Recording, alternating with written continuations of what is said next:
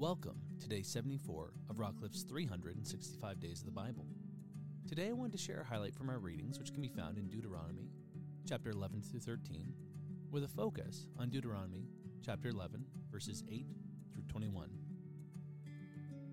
You shall therefore lay up these words of mine in your heart and in your soul, and you shall bind them as a sign on your hand, and they shall be as frontlets between your eyes.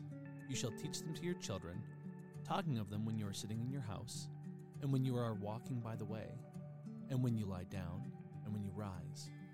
You shall write them on the doorposts of your house and on your gates, that your days and the days of your children may be multiplied in the land that the Lord swore to your father to give them, as long as the heavens are above the earth.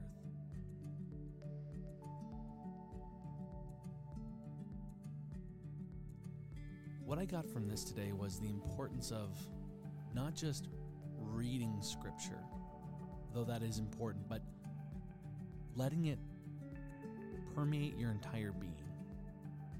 There were very physical, tangible things that Moses was telling the people to do, to bind them on their arms and to tie them to their head, essentially. And if you look in old imagery and you search in old Jewish customs, there were things that they would bind to their arm and tie to their head that would have the law in it, the things that they needed to remember. But he starts off with this concept of, get it into your heart and into your soul, right? Right down to your core being. Take every opportunity, not just to teach it or to read it, but to talk about it. And he talks about the importance of talking to it about your children, right? If you're at home, talk about it. If you're on the road, another translation might say, talk about it. When you get up, when you go down. And this concept is letting the word be in every part of your life, but not just the reading, but the talking about. And sometimes for me, talking with a trusted friend or another person who really enjoys getting into the word illuminates things I may have missed, or between our conversation, we'll discover something together. And our faith will grow because of it. And so this is another aspect that I find points towards community faith. I know I've said this a lot, but community faith, community of faith. We're not meant to do it just by ourselves. There is an integral part of walking this faith with other people.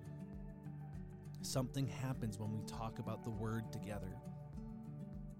The other thing is for something to be in my heart and my soul means I should be in it regularly.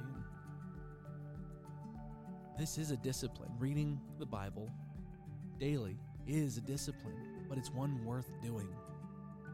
If we truly believe that this life is really just a stepping stone into a greater one, but also that the Word of God has the ability to make this life one worth living and joyful.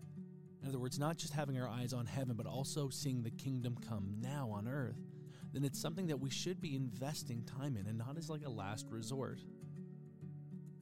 Are we making the Word of God a priority? Are we talking about it? As a family and kids pastor, are we teaching our kids about it? This is a big thing for me.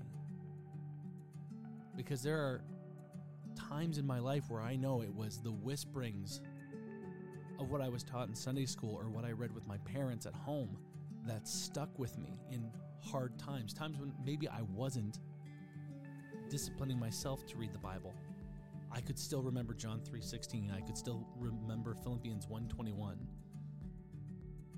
I could still remember 1 James verses 2-4, or I think it's just James 2-4, right? And these verses, now I could tell you their exact location, but at the time I could only remember what they said. And it's growing, and it's getting a little bit more in you, getting a little bit more in you, right? Because the Word of God is powerful now. The first 5 books that we read talk about the established covenants and then the laws, and then every book that we read after that, until we get to the New Testament, is Israel trying to live up to the law, and us kind of seeing what happens along that journey of the failures and the successes.